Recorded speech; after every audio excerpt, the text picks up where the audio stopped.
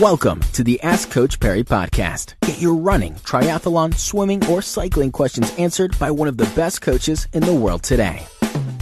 Welcome to the next edition of the Ask Coach Perry podcast. I'm Brad Brown. Lindsay Perry once again with us. Lindsay, before we get going today, I just want to put a quick disclaimer on this podcast. We're actually renovating at the moment, so there's a couple of guys on my roof.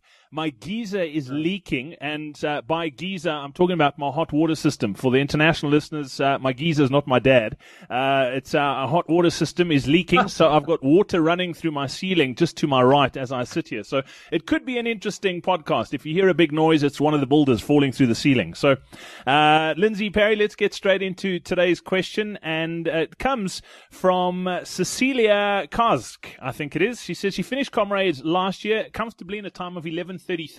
She probably could have done better, but had an issue with missing her second along the route. Regardless, there were no injuries or major stresses in training during the race. Since then, she's moved to New Zealand and is still hoping to come back to South Africa for the 2015 Comrades. There's a new policy that you have to qualify a marathon between Comrades. Your Comrades time doesn't count as your qualifier anymore. It means she has to run a marathon in New Zealand. There aren't too many to choose from, but she's looking at doing one called the Bailey's Mountain to Surf. The only problem is it's a net downhill marathon, 460 meters descending in total, only two nasty short hills at the end. Researching the race indicates the majority of people clock PBs on the route because of that gradient. Considering that Comrades 2015 is an up run, will running a predominantly downhill marathon of this nature 12 weeks before race day affect her training and legs drastically to the point where it might affect her Comrades, or should she rather give that one a miss and find a flatter or uphill marathon to use as her qualifier?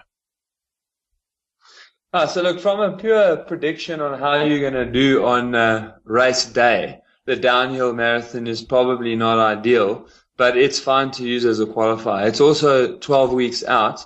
So we do know that even though the times are faster on a downhill marathon, you will be in more discomfort and you will do more damage to your legs afterwards. But because it's 12 weeks out, that is not a major problem. If you just make sure that you recover properly. So take a week off running and then build your running up over the next week, and then you can get into 67 weeks of really good training for Comrades again. It shouldn't compromise the race itself. It just means that you need to add possibly 8 to 15 minutes, depending on how much quicker the race actually is normally.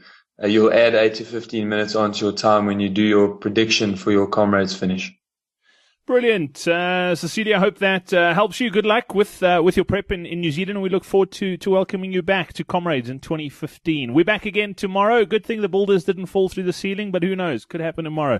Lindsay, thank you very much for your time. Until then, it's cheers. Thank you for listening to the Ask Coach Perry podcast. To get Lindsay to answer your question, go to AskCoachPerry.com or email myquestion@AskCoachPerry.com.